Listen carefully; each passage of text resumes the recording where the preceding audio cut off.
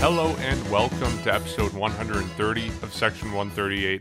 I'm your host, Mark Colley, as always joined by Bryson and Jacob. How are you guys? Doing good, Mark, on this Father's Day Sunday. A pretty good ending to this week for the Jays. It wasn't looking too good, but all of a sudden, that second half of Game 2 and, of course, today in Game 3, definitely a little bit better and back to 500. Yeah, it looked disastrous until about the ninth inning of yesterday's game, and then everything got a whole lot better from there. A miraculous comeback on Saturday, and then Sunday, as we record this, the Blue Jays took that one 7-4. So, Jacob, how are you? Yeah, you know what? This team's doing well. I'm doing great, and best part is the good news might not even be over because it's currently Sunday night, but give it 24 or 48 hours, and we might even have some even better news going into a Miami series. Yeah, you're of course talking about the Springer news. We anticipate Springer being back probably in that Miami series. The Blue Jays made a move today, or they're planning to make a move to make room on the roster for someone like Springer. So we'll see if that actually pans out or if they're waiting a little bit longer, but we know that the minor leagues have an off day on Mondays, so we'll see what happens there. But bottom line, today, even just 2-3 days after we last recorded, things are looking so much better.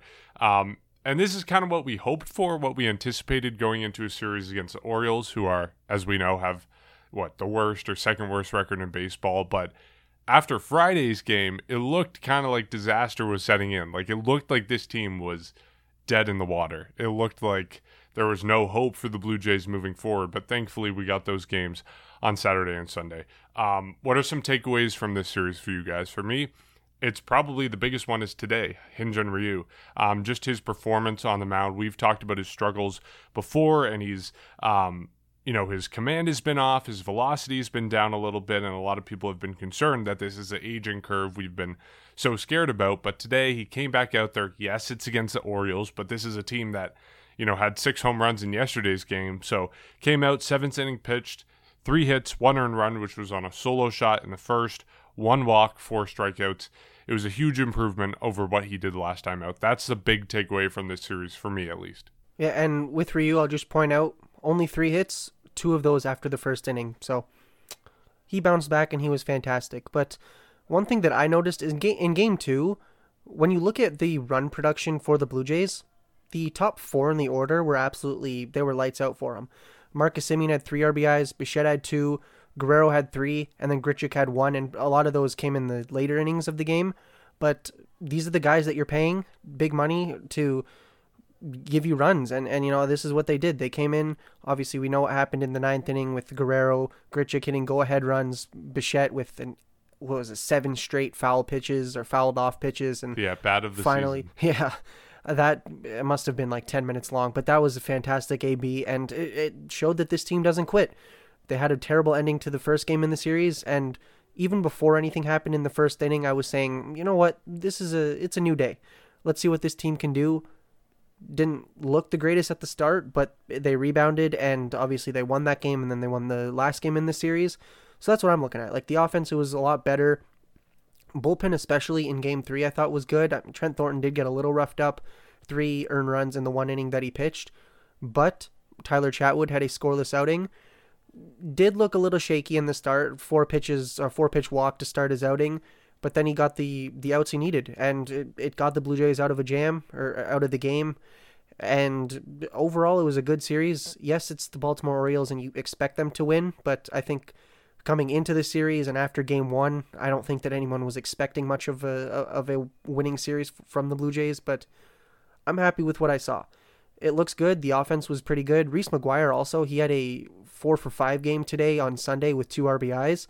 I think we should give him a little bit of credit. He didn't really know what he was going to do coming into this season with Danny Jansen and Alejandro Kirk looking to be the 2 catchers, and they were the 2 catchers until both of them are actually on the IL right now, so give it to Reese McGuire. He didn't really know what his position on the team was going to be, and maybe it just took 2 injuries, but he's finally here, and he's showing that last season where he hit, I think, under 100 is not necessarily the production that we were going to get from him, but that's, I think, the biggest takeaway for me is the offense. It was a lot better in this series, especially coming back from the New York series, and it wasn't even terrible in that series, but there were times when they just couldn't get it done, or the bullpen didn't necessarily lock it down. And although that wasn't fully the case in all of the games, I will say that the two wins in the series did show what the Blue Jays won those games by being the Blue Jays, by out hitting your opponents, and when you needed to, you get good outings from your pitchers. Yeah, I mean, it didn't start off good, and that's what I mentioned right off the top. It didn't start off good, and even in game two, we all know kind of what happened. There was a bench clearing. The bench was cleared. Alek Manoah was tossed. It was 7-3, and it just wasn't looking good. And I was just sitting. I remember watching the game, sitting there, and kind of realizing, especially since we record at the end of every series, of what the heck would we have spoken about if the Jays lost this series, and in the worst case get swept, because it looked really bad from the start. It looked like they were gonna at least lose the series because it was 7-3. But hand in hand, they came back, they rallied back in the later innings, and then of course they won today as well. But yeah, I mean, I'm not gonna touch on the first game too much because we don't really need to recap a 7-1 loss to the worst team in the American League East. But that second game, like I said, right after the bench is cleared, pretty much 7, 8, 9 all scoring runs, a 6-run inning in the ninth inning. And that kind of led the way for the Jays to rally back. And I mean, everyone was kind of clicking at that point. Simeon had 3 RBIs, Bichette had 2 RBIs, Guerrero had 3 RBIs, Grichuk had an RBI. Everyone was contributing. And of course, Simeon homered a couple times as well. And Vladdy as well homered. The team went 4 for 8 runners in scoring position. And I thought the bullpen managed to, I guess, hold the lead down in the later innings. And I go back to what I said the last time when we Mark and I disagreed with your take, Jacob, about how Dolis came in for Romano in that 8th inning or the 9th inning or whatever the heck it was. Guess who went back out for 2 innings and secured the save, or not even the save, but in this case, secured the win for the Jays? That was Jordan Romano. You brought him in the 8th inning, and right away, right when the Jays took that lead, you knew right away nobody was warming up. The right thing to do, send them back out. And that's exactly what I said when we were talking about it. And that's exactly why they won that game. They went with their best reliever, especially when it mattered, especially when they needed a win after what the heck transpired in game 1 and I guess in the first half of game 2. That was the best decision, and I was so thrilled when it happened. And of course, going into today, a 7-4 win, 14 hits, and of course a 5-run 5th innings where it started, because it kind of started off slow. And even with Hyun-Jin Ryu, when Mark, you brought it up, it didn't look good in the first inning again. And I remember saying it to, I don't know if it was you guys or some other person I said it to, was something's up with this guy. And all of a sudden, he settled right back in, and he looked like the Hyun-Jin Ryu we knew. He went 7 innings, 1 earned run at the end, 4 strikeouts, and like you guys mentioned, only 3 hits allowed. And even his walks were down. But his prior starts, he was walking multiple people, and today he only walked 1 guy. So encouraging to see for that. And of course, Tyler Chatwood, another one. Didn't look good with the 4-pitch walk right away, but I give him credit. He settled down. Perhaps he's moved past this rough patch. I'm not going to fully commit to that yet, but we are on the right track. And of course, it was also kind of nerve-wracking because of the reliever beforehand when Trent Thornton came in, allowing 3 runs in an inning, and all of a sudden the Orioles got back into it. So that's when you were like, uh-oh. And we were holding on for dear life. But, I mean, it didn't turn out to be that way. Of course, Chatwood gave up the leadoff walk, and then other than that, he settled down, and he didn't end up allowing a run, and that secured the win for the Jays. So now they win 2 out of 3 against Baltimore. I still think they should have swept, but anyways, the way this team's been playing, I'm going to take 2 out of 3. They're back to 500. That's, I guess, a positive sign. I mean, it is. Now they're 7 games back, so they made up a game. They did. But all of a sudden now the Yankees are starting to win games too. So how convenient is it for the Jays to, I guess, get back to 500, but all of a sudden they're trailing the Yankees now by 3 games as well. So now you have an off day tomorrow. You have another couple winnable games against Miami before you host Baltimore and Buffalo. So you have 2 winnable games against Miami. George Springer appears to be back. I mean, we can't obviously confirm it, but Jeremy Beasley was sent down after today's game, and they're going to be announcing the corresponding move on Tuesday.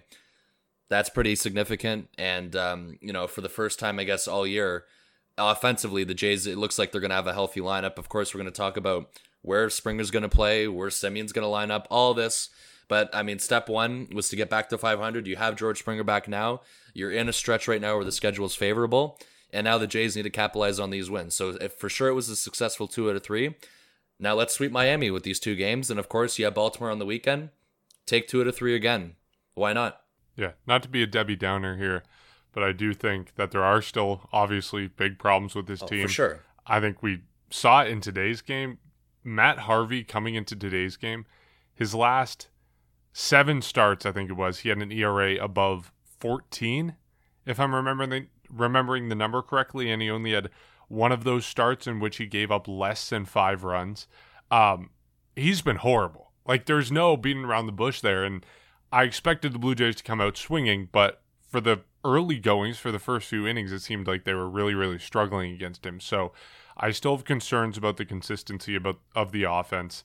I still have concerns, obviously, about the bullpen, but by and large, the takeaways from this series are obviously incredibly positive. And Jacob, you mentioned Reese McGuire. That's another positive. All around baseball, but especially the Blue Jays, have been struggling to get production from the bottom of their lineup. And having someone like Reese McGuire there in the bottom part who's really heating up, he has, over his last 7 games, a batting average of .421, and he had 3 doubles today. So just an incredible performance from him, and it helps extend the Blue Jays lineup, especially when you consider George Springer coming back. If you get Lourdes Gurriel in there regularly, of course, we had Teoscar Hernandez on the maternity list, and he's coming back. So having all those guys back extends the Blue Jays lineup, and it helps them so much in terms of consistency of the offense.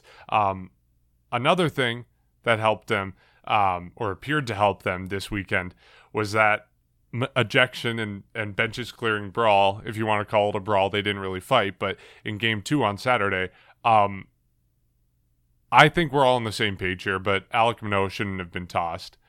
That much is clear to me. I assume it's clear to you guys. Do you guys think that was kind of... I know it's easy to rewrite history and look at this as a turning point so far in the season, but it seems like that moment really lit a fire under the Blue Jays and got them going. I don't know if that's really what it is, and I think it's convenient to be able to pin on it on that, but a lot of people have been doing that. So what do you guys think? You know what? I saw quite a few guys on that, not even just on the team, like on the active roster, but I saw coaches and I saw managers just as equally involved in that benches clearing brawl as the players. And I think that really was maybe the boiling over point of our pitchers struggling. You know, Alek Manoah, he was actually very good. An ERA under 3 going into that start. Now it's above 4, considering that he only threw 3 1/3 innings. But you have a guy that you're expecting to do well. You have a team that you're expecting to do well, and they just, I mean, obviously the team hasn't been performing well, and now you have your pitcher not only not being the pitcher that you've seen all throughout his first couple starts, but now he's being ejected for a reason that you don't think is very fair. And credit to the Blue Jays. You know, maybe this was really that thing where they say, I think we're done with this. We can't lose a 6th straight game. If they had lost that game, that would have been their 6th straight loss, especially to the Baltimore Orioles. Like, no disrespect to the Orioles, but the Blue Jays would be the clowns of baseball if they got swept or lost that series. You can't have that happen. And look what you see. You see the Blue Jays get an unfavorable call. Alek Manoah was not intentionally throwing at whoever it was. I don't remember off the top of my head, but it was not an intentional throw. He was getting roughed up, and he's a rookie. He's made, I think it was 4 starts coming into that game. You're not going to go up and try to show up anybody by hitting them.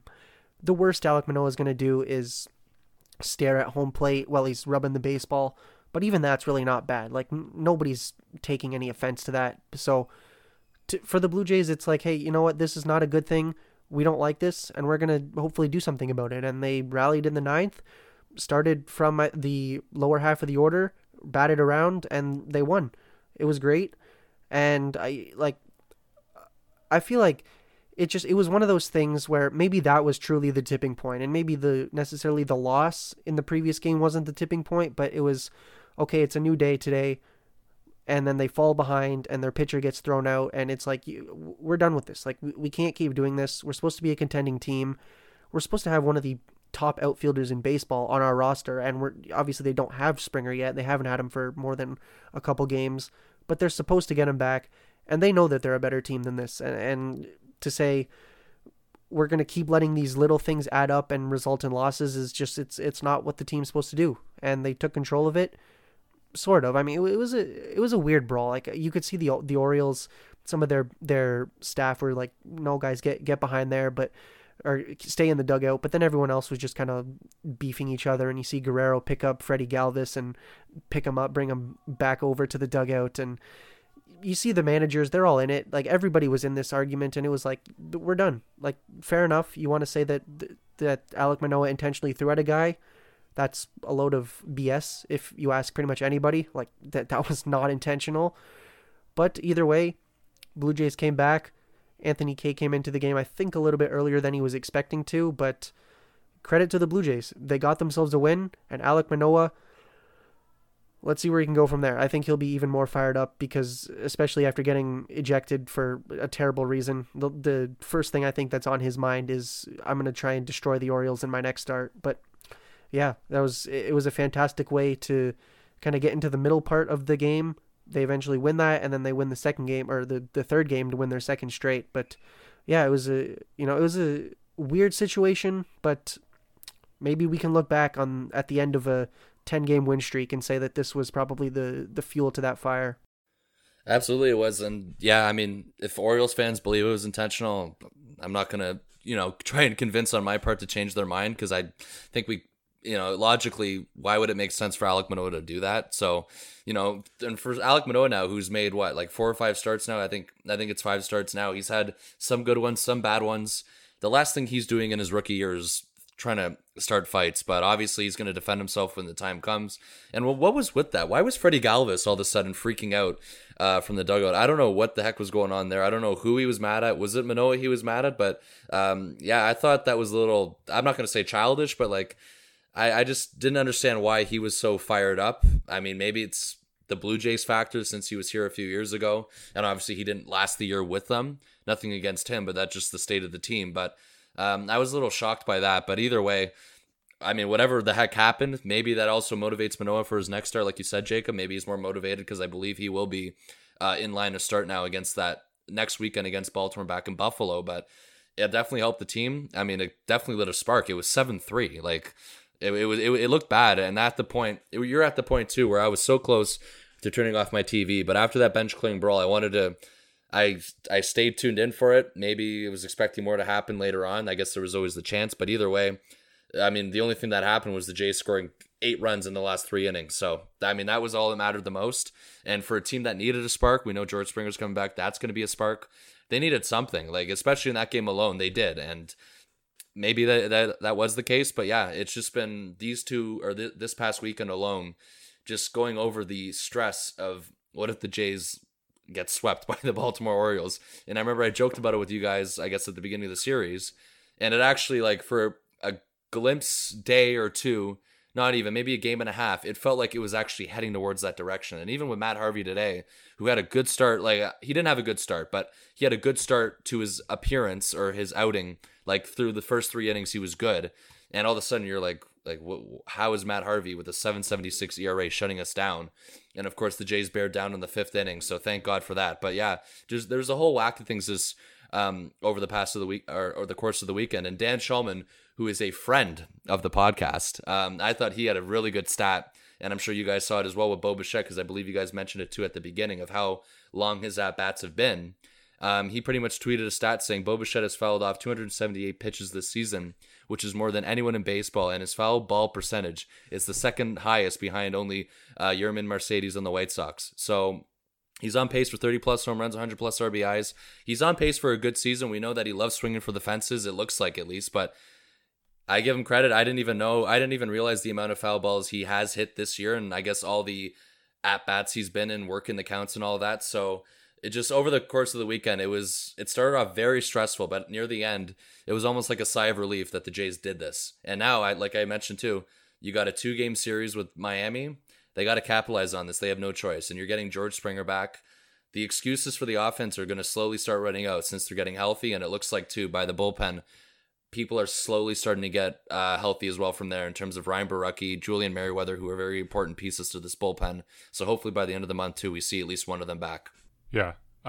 Getting Springer back presents its own sort of conundrum for the Blue Jays because, as we've mentioned, the lineup can certainly use someone like Springer. It's going to make it a lot deeper and a lot longer, but adding Springer gives the question of where do you put him in the lineup? And a lot of people have been thinking about this, and really no one, in my opinion, has come up with a good answer to this question. And earlier today, Charlie Montoyo was asked about where George Springer is going to bat when he comes back. And he actually said in the 5 or 6 hole, probably in the beginning until he gets going. He said he's hesitant to touch the top 3 of Semien, Bichette, and Guerrero because it's been clicking so well so far this season. That's different from what I expected. I always expected, I think this was a lot of people's expectations, that George Springer would be leading off no matter what, no matter how well other people are doing. This is a guy you're paying $150 million. Like, you're paying him that money for a reason. He is right now going to be the face of the franchise with the exception of maybe Vladimir Guerrero Jr. You need to treat him like that and put him in the leadoff spot where he's played before. That was my expectation going into this. Whether that's the right move or not, that's what I thought was going to happen. Maybe it was an easier conversation to have when Bo Bichette wasn't as hot as he is right now. You put Springer at number 1, Semien at number 2. You move Bo Bichette to the 5 hole. And then Grichuk to the 6 hole, Gurriel to the 7th hole, or maybe you mix in Biggio there to switch up the lefty righties, and then Lourdes Gurriel Jr. 8, and then Reese McGuire, Riley Adams, or whoever it is, number 9. That would be my ideal lineup when I thought he was going to be leading off. But honestly, if he is okay with hitting 5th or 6th when he's starting out, if the Blue Jays are okay with that, if they kind of have that conversation and say, look, this is the best thing for our team, I'm okay with that. I think it helps the Blue Jays to give him kind of easing it into the situation. It helps the Blue Jays to not mess with those guys at the top of the order. And honestly, George Springer is kind of a run producer. He's someone who, we saw it in only his brief stint with the Blue Jays so far. He hits a lot of home runs. To have a guy like that in the leadoff spot seems kind of like wasting situations, wasting RBI that you could drive in. So I think moving him to the 5th spot, at least to start, is a good move. Long term, I think we're going back to what I said. It's going to be Springer number 1, Semien number 2, moving Bo Bichette down. But I think for right now, that's how it's going to look, and I'm okay with that. One thing I will say is I feel like George Springer would pitch if it meant he could get into the game at this point. Like, I feel bad for him. Like, he's missed almost half of the entire season, half of his first season with the Blue Jays. But anyways, going on to where he fits in the lineup, that's interesting that Charlie Montoyo actually said that. But I actually do think it makes a little bit of sense. Now, going into the season, the Blue Jays had 2 leadoff hitters. They had Cavan Biggio and Bo Bichette, and George Springer, because Springer led off with the Astros.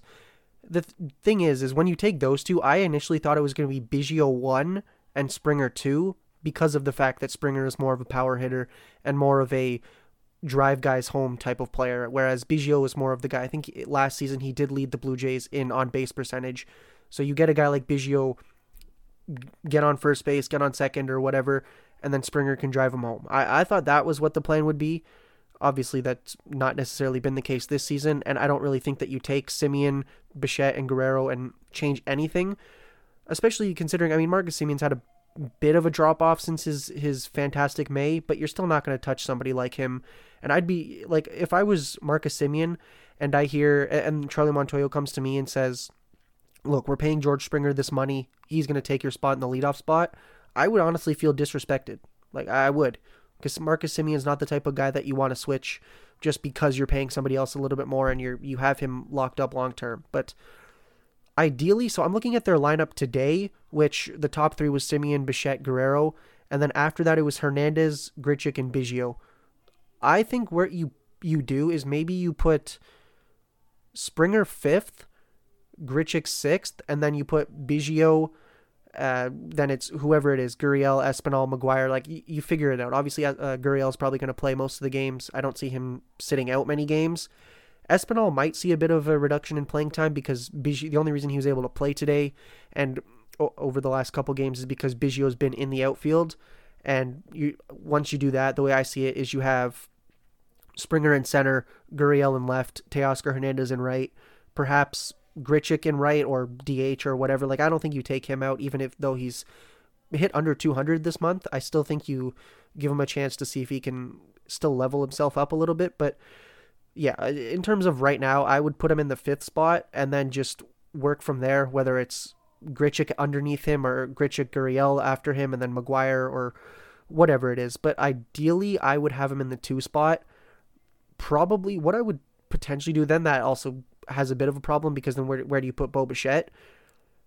And to be completely honest, I think the best thing we can do is just say we'll figure that out when we get to it. But if I were to predict it now, the way I would probably have it, assuming Marcus Semien stays with the team for this entire season. I know there have been some not necessarily trade rumors, but trade discussions happening among fans on Twitter. But assuming Semien stays with the team all season long, what you potentially have is Marcus Semien 1, George Springer 2, Vladimir Guerrero Jr. 3, and then maybe Bo Bichette 4, and then you just push everybody else down a spot. I don't know if I want to do that. Like, that's the tough thing. Like, you've gone through almost half a season, and this has worked for you to varying degrees, but it's worked for you. And it's tough to say, okay, well, we're just going to implant George Springer into this lineup because we have to. And I mean, they do have to. Like, obviously, they're paying him $28 million this year. They've missed out on him for half the season, but I feel like that's just the best way to put it. Is for now, Springer is your number 5 hitter, but ideally you're trying to work him into your number 2 spot, and then you're not touching Guerrero. Guerrero's leading the league in home runs. He's an MVP candidate. He's probably the forefront of the MVP race right now, unless Shohei Ohtani gets a couple extra votes, but you're not moving him, and that's why I would probably put Springer above. I would put Springer above Guerrero, because you're not moving Guerrero, and that's the better spot to put Guerrero in, and he's been successful all season. But it's gonna. I do not envy Charlie Montoyo and these players having to discuss this, because it's gonna be hard. Like for some guys to say you're gonna be moved down to a spot that you're not used to in the lineup because somebody else has veto power. It's not gonna be easy, but. What I think will happen now is you'll see Springer in the 5 spot for. Depending on when he comes up, if he comes up for the first game in Miami, then for that whole series, and then possibly most of, if not all of, the Baltimore series after that, and then the Blue Jays will go from there. Possibly move him up, but who knows? Maybe he stays in the 5 spot all season long, which isn't even a bad option, considering the Guerrero, Hernandez, the run producers, and the guys that can get on base for you above him, because he could still send those 2 home also. Like, let's not forget that, like, Guerrero and Hernandez are going to hit their home runs, but they can also hit their doubles and their singles, and they can get on base, and then Springer can drive them home. So one thing's for sure, this lineup is sure as heck going to be deep. Like, it almost reminds me of the 2015 Blue Jays, just with a little bit more of a small ball mentality. It'll be a deep lineup, and just getting Springer back, whether he's hitting 2, whether he's hitting 5, whether it's 6, it'll be a huge sigh of relief for everybody, for Springer and for the team and for the fans, because we've been wanting to see him, and we want to see him because he's a good player, and that's the thing. He'll be a good player. So I'm excited to see him wherever he's in the lineup. Yeah, I mean, my opinion stays the same going back to spring training. I think George Springer's the leadoff hitter on this team. However, do I think he starts in the leadoff position? I agree with you guys on that. I think he does start 5-6, because right now it is hard to take out Marcus Semien from the leadoff spot, but if you do, and if it gets to that point, like, I don't think Semien should be feel disrespected from it. I just think it comes to the point where you all feel you're putting your best lineup on paper, and it was supposed to be George Springer this entire time. But right now, it's so hard to, I guess, think about tweaking the lineup and moving Semien out of there. But I do think by the end of the season, I mean, I don't know how long it'll take. I do think eventually Springer will lead or end up back at 1. And I don't know if you guys heard this idea too, but Pat Tabler was talking about it on the broadcast, where he had, and I know, yes, Mark knows this, I can already see about your reaction. And a lot of people were kind of, especially me, I was very confused by it, but he had the idea of Marcus Semien batting 9th, followed by George Springer at 1. And the problem with that, is we all know, is that you're obviously not guaranteed to have 4 at-bats at the 9th spot. You're kind of taking the chance of... Yeah, where do you start with the problems with that? Yeah, exactly. There's a lot of problems there. But, I mean, Pat went on about it for about at least a minute and a half. He was pretty confident with it.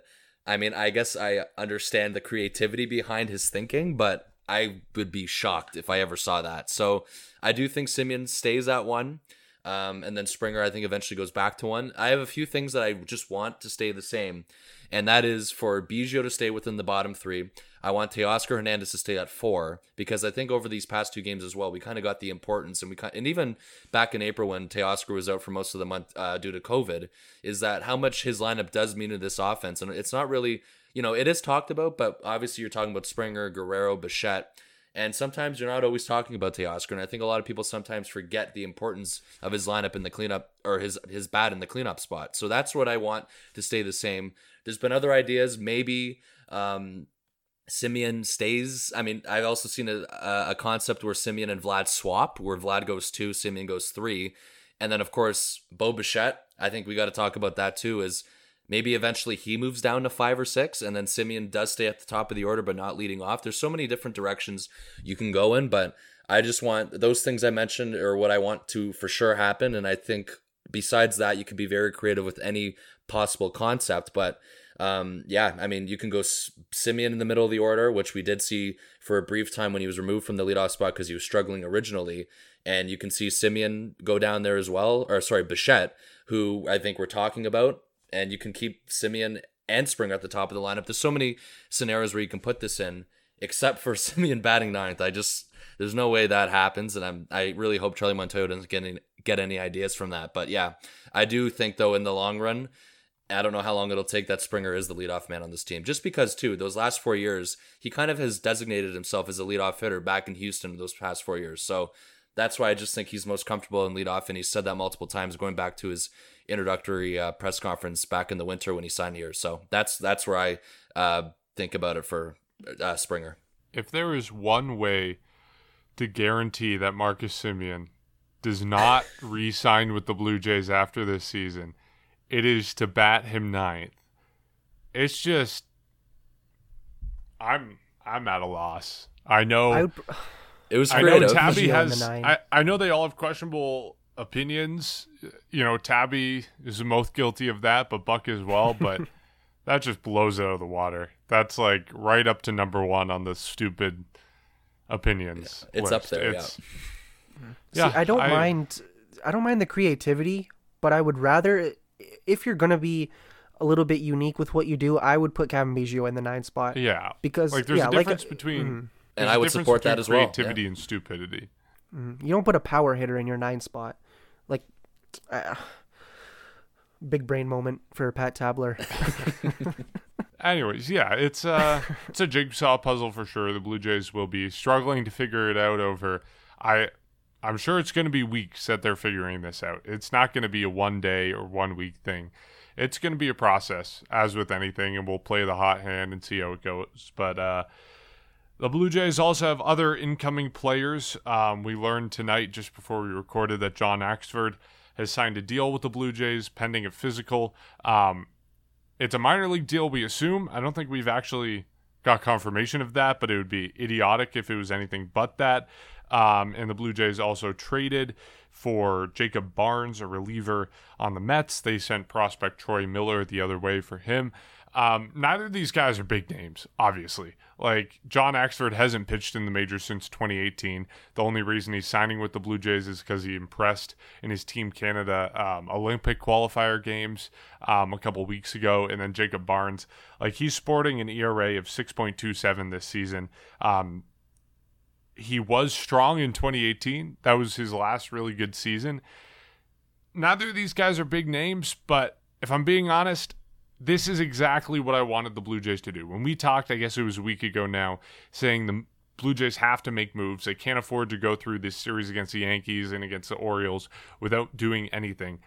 These were the moves I was talking about. I wasn't expecting moves for guys like, I don't know, Craig Kimbrell or Devin Williams or I don't know, those big names. I wasn't expecting moves for those guys because it's going to be very expensive. And the Blue Jays aren't going to be in the market for someone like that, especially this far away from the trade deadline.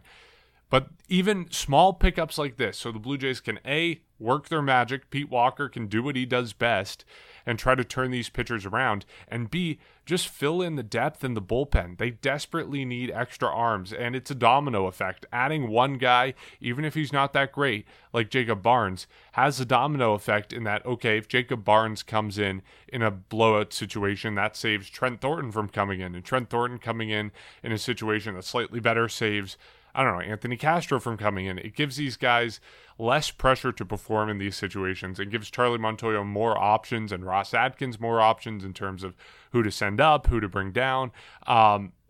It just opens up a world of possibilities, even if these guys individually aren't that great. So this is exactly what I wanted the Blue Jays to do. John Axford deal is a little bit questionable. Of course, it's a minor league deal, but I'll be interested to see how that goes. But there's no complaining about this.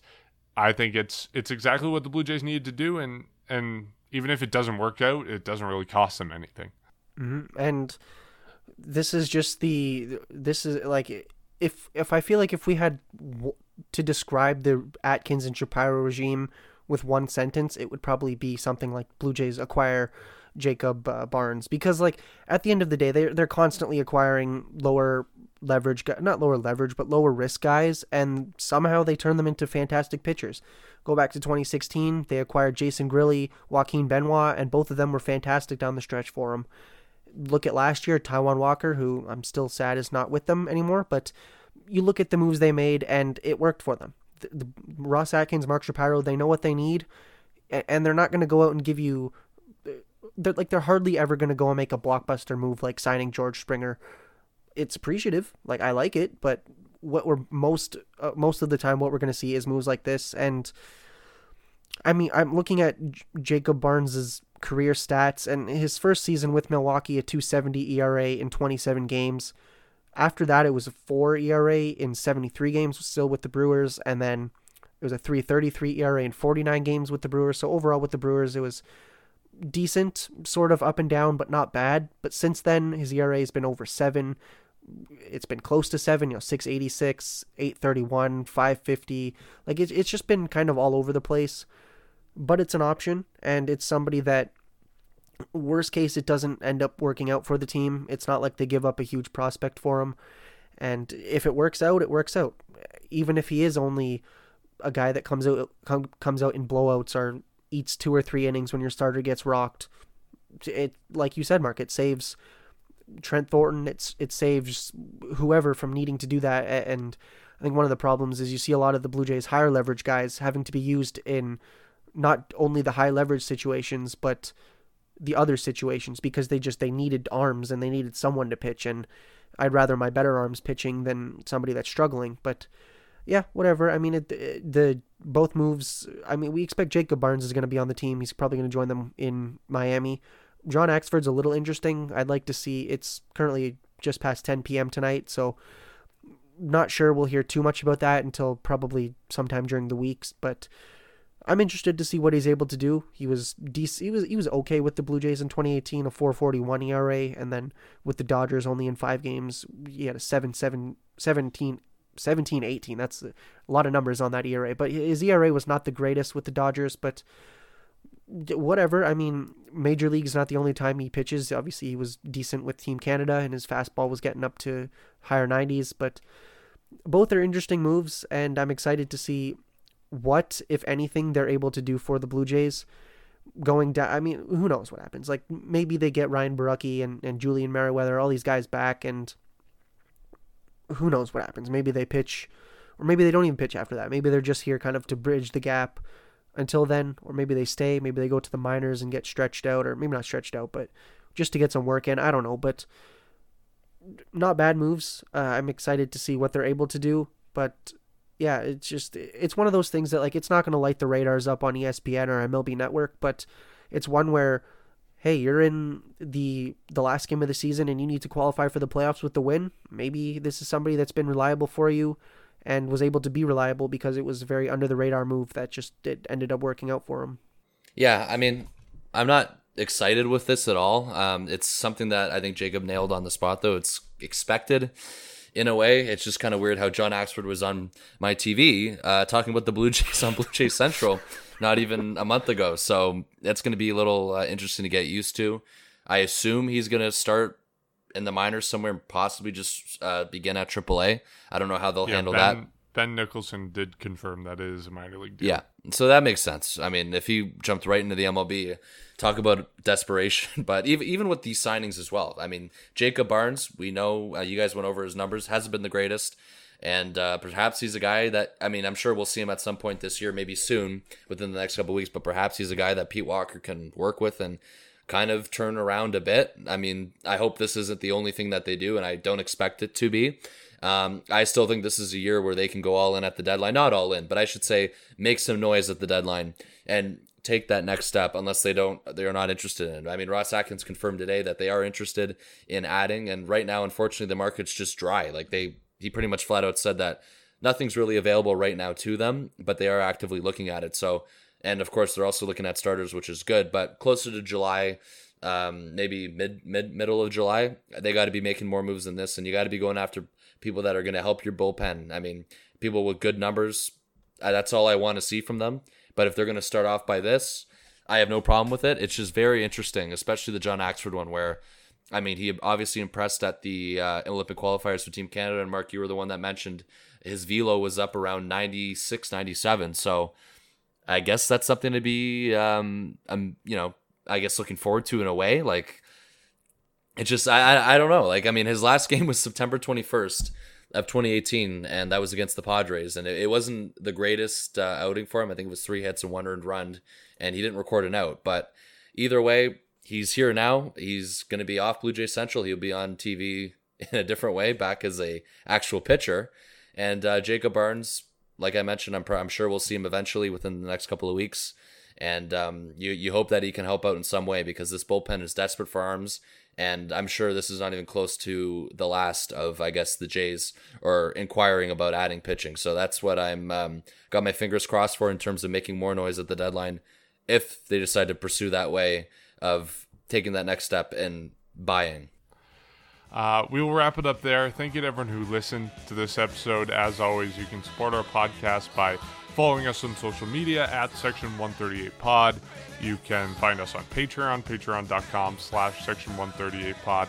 You can rate and review us on Apple Podcasts, just to help spread the word about what we're doing. And then lastly, as always, our videos of our podcasts are up on YouTube, so you can watch the episodes there. So thank you to everyone who listened to this episode. Hopefully the good times keep going through this series against Miami, and then later that series against Baltimore, the 4-game set in Buffalo. But until then, we'll catch you next time.